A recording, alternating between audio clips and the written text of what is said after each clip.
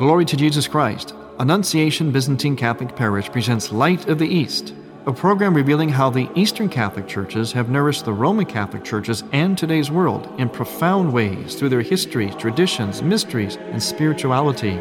Hello, I am Father Thomas J. Loya, pastor of Annunciation of the Mother of God Byzantine Catholic Church in Homer Glen, Illinois. And this is a story of the Eastern churches, an inspiring story of faith, courage, intrigue, mystery, spirituality, dissension, and reconciliation. But most of all, this is an expression of a great experience of faith through our unique divine liturgy.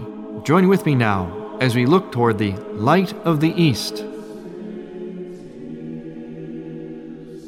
Light of the East is also supported by Eastern Christian Publications, where you can find the prayers of the Catholic Byzantine Daily Office at ecpubs.com, and by easternchristianmedia.com, a broadband network for you to learn more about the Eastern Catholic Churches. That's easternchristianmedia.com.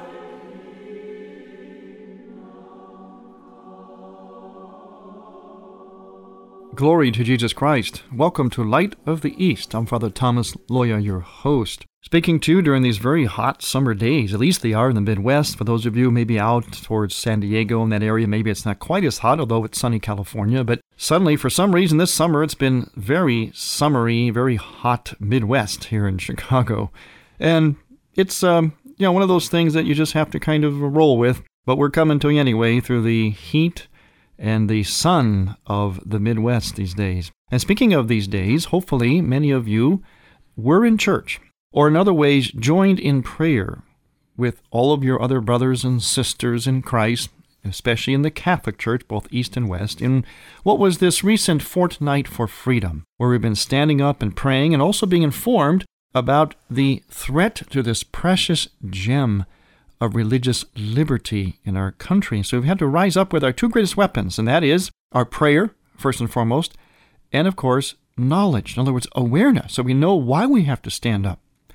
In the Byzantine Church, and my church in particular, my parish, we were praying a very meaningful service called the Paraklesis service, which means consolation. It's an office of consolation, which we turn to the Mother of God, and we beg for her intercession to spare us from the wrath that we probably deserve, from our fallen passions, and from any other kind of threat inside of us or without, from the evil in or out of us, things that are happening globally or nationally or within us, within our homes and so on. So it's a very thorough and intensive and integrated prayer called the Paraklesis service to the Mother of God. And we prayed that each night, and we culminated, of course, on July 4th with the Divine Liturgy, which, of course, is our greatest prayer we could offer to God. And we did so with the intention of preserving and protecting religious liberty. And when we do this, we're not doing this against someone. It's not about personality. It's not about Democrat, Republican. It's about, above all, the conversion of hearts. We pray in the Byzantine liturgy many times. We pray for the conversion and the welfare, the well-being of our civil authorities, our leaders. We even name them by name oftentimes. And so our prayer, especially the Eastern Church, is always for the good of government, because government is supposed to be a reflection of the heavenly government. Yes, there's actually, in a sense, government in heaven. We don't know exactly how it is, but we do speak in those terms. We speak of a hierarchy. We speak of a kingdom, a king and a queen, and in a sense, the knights that surround him, as it were. In other words, something like the angels and dominations and principalities. So the same kind of thing occurs on earth, only we see it in a mystical way. In fact, in the Byzantine Church, we begin our liturgy by saying, "Blessed is the kingdom of the Father, the Son, the Holy Spirit." Byzantine bishops wear crowns and wear royal type of dress, of vestments, and our churches are very, in a sense, very royally decorated. This gives a sense of a kingdom, the kingdom of heaven on earth. Earth is to reflect the kingdom of heaven. And so civil authorities for us are very, very important. They're very sacred in a sense. Their office is very sacred, and we have a great deal of concern for them. And you'll hear us repeatedly praying for them out loud in the liturgies of the Eastern churches. True in the Latin Rite as well, but in the Eastern Church, you'll hear it multiple times out loud. So we were praying, and hopefully you were praying with us. Now, one of the reasons why the Eastern churches are and should be on the forefront of this fight for freedom, for religious liberty, is because, as I mentioned before, if you listened to this program before, because we know this experience. We can sort of see the enemy coming over the hill, especially if it's a communist-based enemy. We know this philosophy. We can kind of smell it a mile away because we experienced this in communist countries, which was in Central Europe and Russia.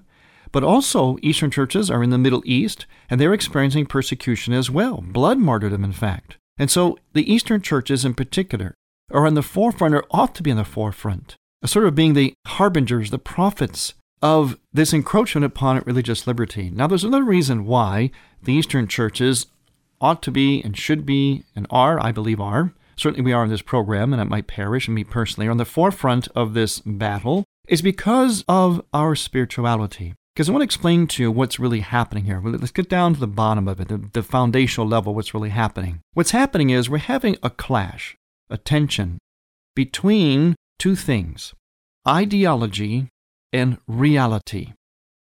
Now, reality I'm going to define as eternal law or natural law. Now, the word natural law and eternal law ought to be somewhat familiar to you as Catholics, if you're listening as Catholics, but also as Eastern Christians as well. Eternal law means law as God has set it down. God has spoken about. God has, in a sense, He has shared the way things are in heaven. He has shared them here on earth. And so God has given us the way. He set it up. Natural law is how that is revealed and exists in creation. And what we do in our sacramental worldview, both East and West, particularly Eastern churches, we look at the order of creation. Our starting point is always God. That's why our architecture is that way, our art, our spirituality. It's always God's transcendence. We sort of step back, and God is front and center. We begin with His transcendence, that He is the Holy Other. He is the Almighty One, the author of creation. He has set things down. And what we're supposed to do is we're supposed to look at God, in a sense. In other words, study God mystically, contemplatively, engage analytically even, intellectually, an intellectual kind of reflectiveness with all of creation. Basically, put simply, we look at the created order and we ask the question, what is it about? How does it work? Why is it there? Why did God create the things that He did, and how did He create them? That's our first question. That's our starting point, and that's the critical thing. And that's part of the genius of the Eastern spirituality, starting with the utter transcendence of God. We set ourselves back. We step back, and we let God be front and center. That's our starting point. Now, the next step, then, is once we've discerned the order of creation, especially the why behind it, how it works, the next step, then, is to interface with creation, to develop society, government, laws, healthcare plans and systems and environmental approaches, economies, whatever, marriage, family, schools, institutions, work, every place. Everything then we base upon this one view. In other words, we interface with all these aspects of life on this earth based upon our perception of the natural law. In other words, how God set things up and how He revealed Himself through them. All right, now let's contrast that with the other one, ideology. Ideology, even by the word itself, idea, I-D-E, the word related to that would be the word idiot. That's where we get the word idiot. In fact, that the whole idea of ID, that little prefix there, implies myself. It means all about myself, I, me.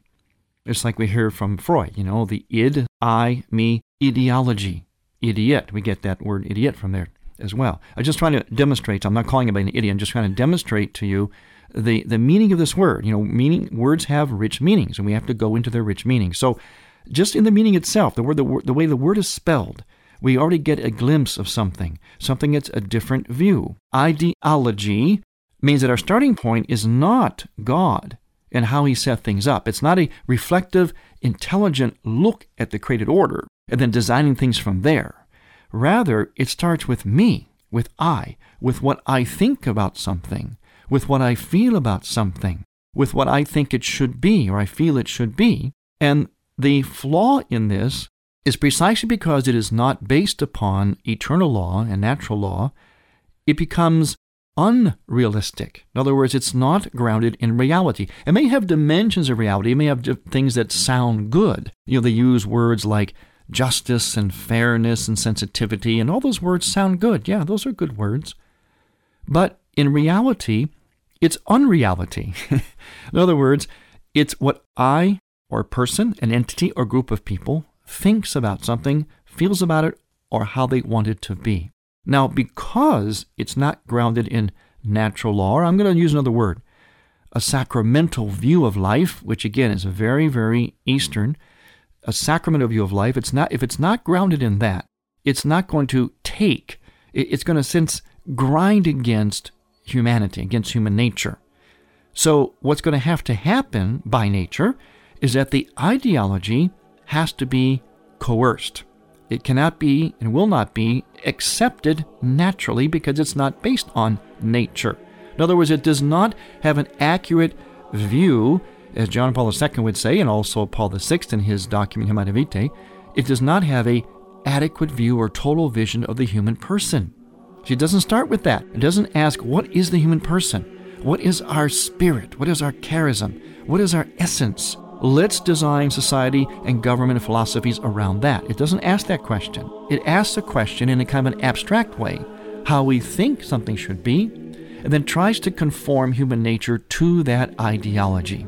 Now, as I mentioned, ideology is going to require force or coercion or intimidation for it to take hold. It doesn't really take hold, it just sort of is imposed. And that is the great tension that we are facing right now between people of faith and the United States, the way our government is moving at this point. We're going to talk more about this and the significance of the Eastern churches in all of this when we return. I'm Father Thomas Loya on Light of the East.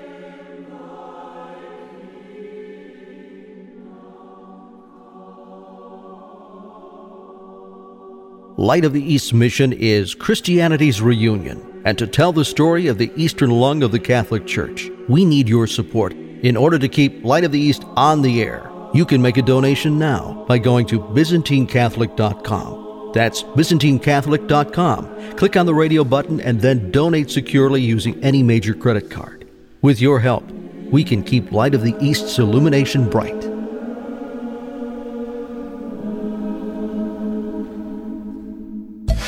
Hello, I'm Father Thomas Loya, and I want to welcome you to Prairie Fest. That's Friday, August 10th through Sunday, August 12th, with more music and more variety than ever before at Annunciation Byzantine Catholic Church in Homer Glen, Illinois. Friday night, August 10th at 7, rock out to the fabulous Everly Brothers. That's why I go for that rock and roll music. On Saturday, August 11th at 2, swing with the Tinley Park Arts Alive Jazz Band. Take in the art fair and then rock with Amadar Rush. Rock and roll Chicago. On Sunday morning, August 12th at 11:30, Polka with Tony Blazonczyk's New Phase. At 3, the Harvest Moon Band. You'll also find $5,000 raffle, beanbag tournament, children's games, church and prairie tours, great food, Prairie Fest, Friday through Sunday, August 10th through the 12th. Annunciation Byzantine Catholic Church, 14610 Wilcook Road, Homer Glen, Illinois. Details on the events link at ByzantineCatholic.com. You're listening to Father Thomas Loya on Light of the East. The Tabor Life Institute, which is dedicated to the formation and education in the theology of the body. To find out more about the Tabor Life Institute, you can go to taborlife.org. That's taborlife.org. Especially if you're interested in conferences and retreats, in particular for youth, young adults, and also for those of you who speak Spanish. That's taborlife.org.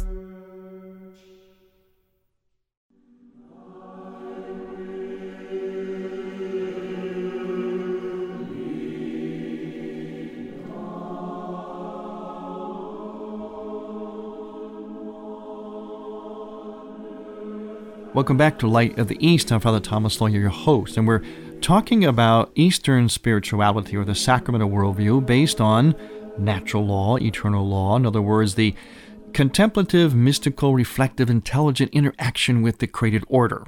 In other words, we look at what God has done, we look at God, what He's done, why He's done it, how it works, and we proceed from there to formulate society and all aspects of society. That's the difference. Now, we're running up against what is an ideology, something not based on that, but what a person or groups of people think should be. So that's the basis, that's the tension here. And that's why, as Eastern Christians, I believe that we should be in the forefront, on the front lines, and indeed we are in many ways, of this battle. But it's significant that we're talking about this today, because today in the Byzantine liturgical calendar, this is the Sunday of the Holy Fathers of the first 6 ecumenical councils. There were 7 great ecumenical councils, according to the Eastern Church, of course, but 6 councils are celebrated today. And the reason why that's significant is because we honor today men, we call them the fathers of our church, bishops and leaders, theologians, patriarchs, and popes, that got together and in light of a threat to the truth, they defended truth. They stood up for what was right. They articulated and they stood up, even though sometimes they weren't even always in the majority, or they were up against stiff competition. You have to realize that heresies back then, over time, heresies took hold in people, even in bishops, even in church leaders, and they became very vicious at times. The proponents of heresy oftentimes persecuted those who taught the real faith. Now, sometimes it happened vice versa, but for the most part, many heretics were very, very aggressive about, once again, their ideology. It's like going back to what I said before. Ideology has to be forced. It does not take naturally. It's the same thing when it comes to the teaching of the church on Jesus Christ. And that's what the councils were about. They're really about the Trinity. In one way or another, they're about the Trinity. Who is the Father, Son, and Holy Spirit? What is that relationship? Who is Jesus Christ? How could he be God and man? Now, those are obviously very brain-busting considerations, and no one can intellectually understand them, articulate them fully. They're mysteries beyond ourselves. But we can understand a lot about them, enough so that we live in that mystery. We don't try to figure it all out in a head. Who can comprehend the Trinity? Who can comprehend God in their head? You can't contain the uncontainable. But we do know enough about God, as he's revealed himself, to understand aspects of who Jesus Christ really is. What does it mean that he has a nature that is divine and human? Is that 2 different people, 2 different wills? Well, these are the kind of things that the heresies grew up around these considerations of who exactly is this God, as 3 persons yet one God, and the second person being God and man, yet one person. Now, these council fathers were in attendance at a number of councils through the centuries, and I'm going to just kind of go through them briefly. They start off with the First Ecumenical Council of Nicaea in 325, at which 318 fathers were present. And now it's commemorated on May 29th and on the 7th Sunday after Easter, and this council refuted the Arian heresy against God the Son. In other words, Arius was a heretic who said that Jesus Christ really was not totally divine. Now, you may recognize some of this, the Ecumenical Council, because the creed that we say in church, both in Eastern and Western lungs of the church, is the creed that came from this council. Now, the Second Council happened in Constantinople in 381. It was attended by 150 fathers, and it is commemorated on May 22nd. Now, this council refuted the Macedonian heresy. Now, that was a heresy about the Holy Spirit. This man, Macedonius, said that not much is said in the Scripture about the Holy Spirit, so he's not really equal to God. Well, along came a great Eastern father, St. Gregory the theologian, and he refuted Macedonius. And one of the things he said was, first of all, he went through the Scriptures, as only the fathers could do, and point out how the Holy Spirit is very much in the Scriptures. But he also said that God revealed himself progressively. In other words, he went through the Old Testament, New Testament, and then at the time of Pentecost on, with the Acts of the Apostles, he showed how God kind of unveiled himself progressively. So no, we didn't always know in each section of history exactly who the 3 persons of the Trinity were, but in time we did. So just the fact that the Holy Spirit is not mentioned as much as Jesus or God the Father in the Old Testament does not mean that the Holy Spirit is at the same time not God as well. And this is one of the things that Gregory pointed out against the Macedonian heretics. Now, the Third Council was in Ephesus in 431 with 200 fathers, and it's commemorated on September 9th. This council refuted the Nestorian heresy against the Mother of God. In other words, that she really was not the Mother of God. The person in her womb really was not God. And that's where we eventually got the term Theotokos. In other words, God-bearer. That in fact, this person that was in her womb was man, yes, but also fully God. And that's why we call her the Mother of God. Not that God has an origin in a mother. It's more of an affirmation of the fact that this person, Jesus Christ, in the womb of the Virgin, was at the same time God. Now, the Fourth Council was in Chalcedon in 451, with 630 fathers present.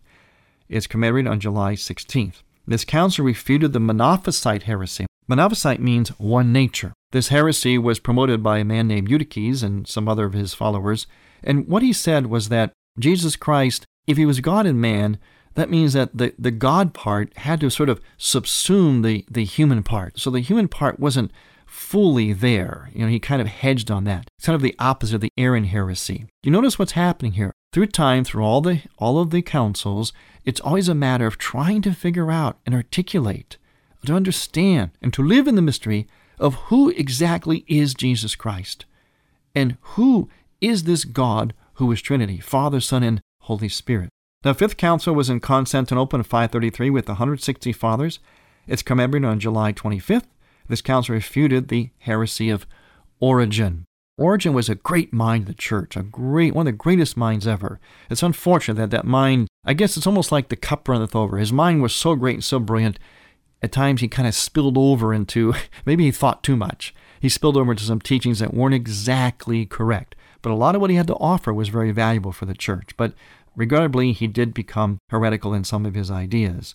The Sixth Council was in Constantinople in 691 with 170 fathers, and it's commemorated on January 23rd. And this council refuted the Monophylite heresy, very similar to Monophysite.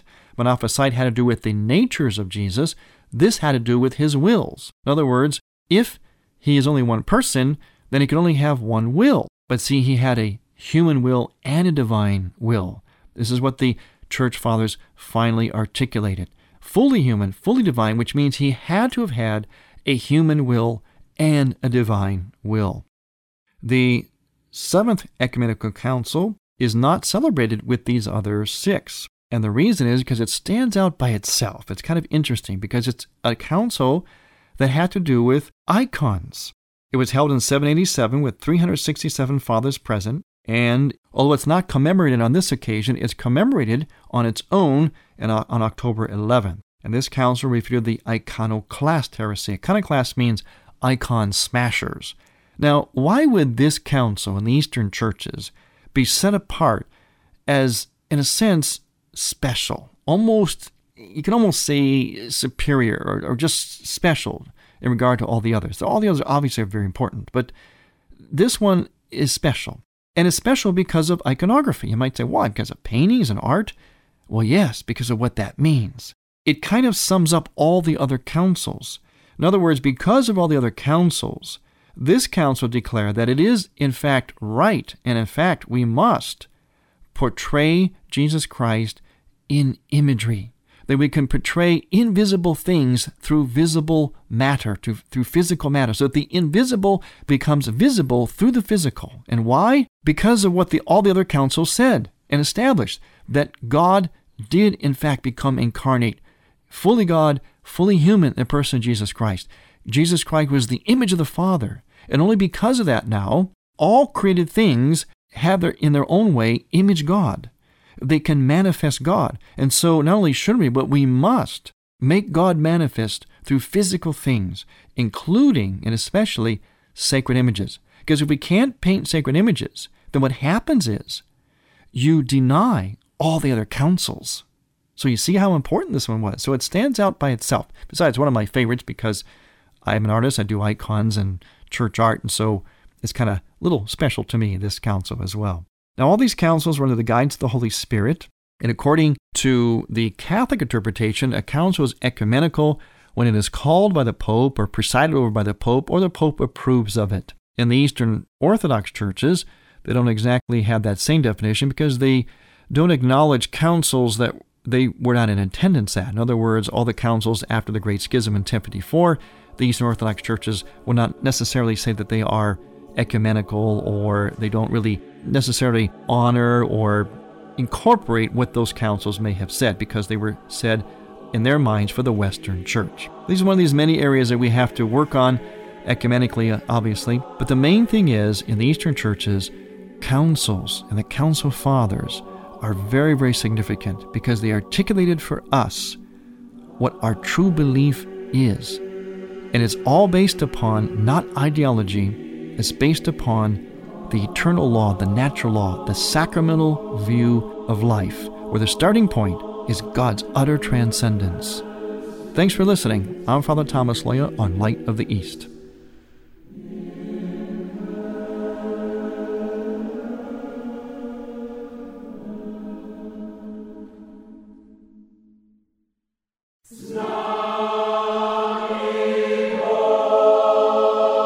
Thank you for listening.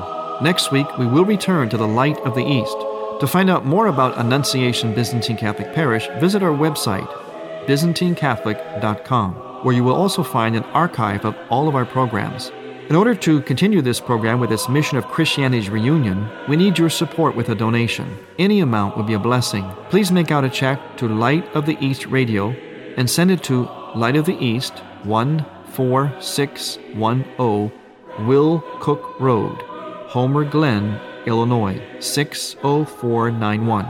That's Light of the East, 14610 Will Cook Road, spelled WILL-COOK Road, Homer Glen, Illinois. From the Light of the East, a new dawn of unity is in sight. God bless you, go with God, and may God bless you and grant you many happy years.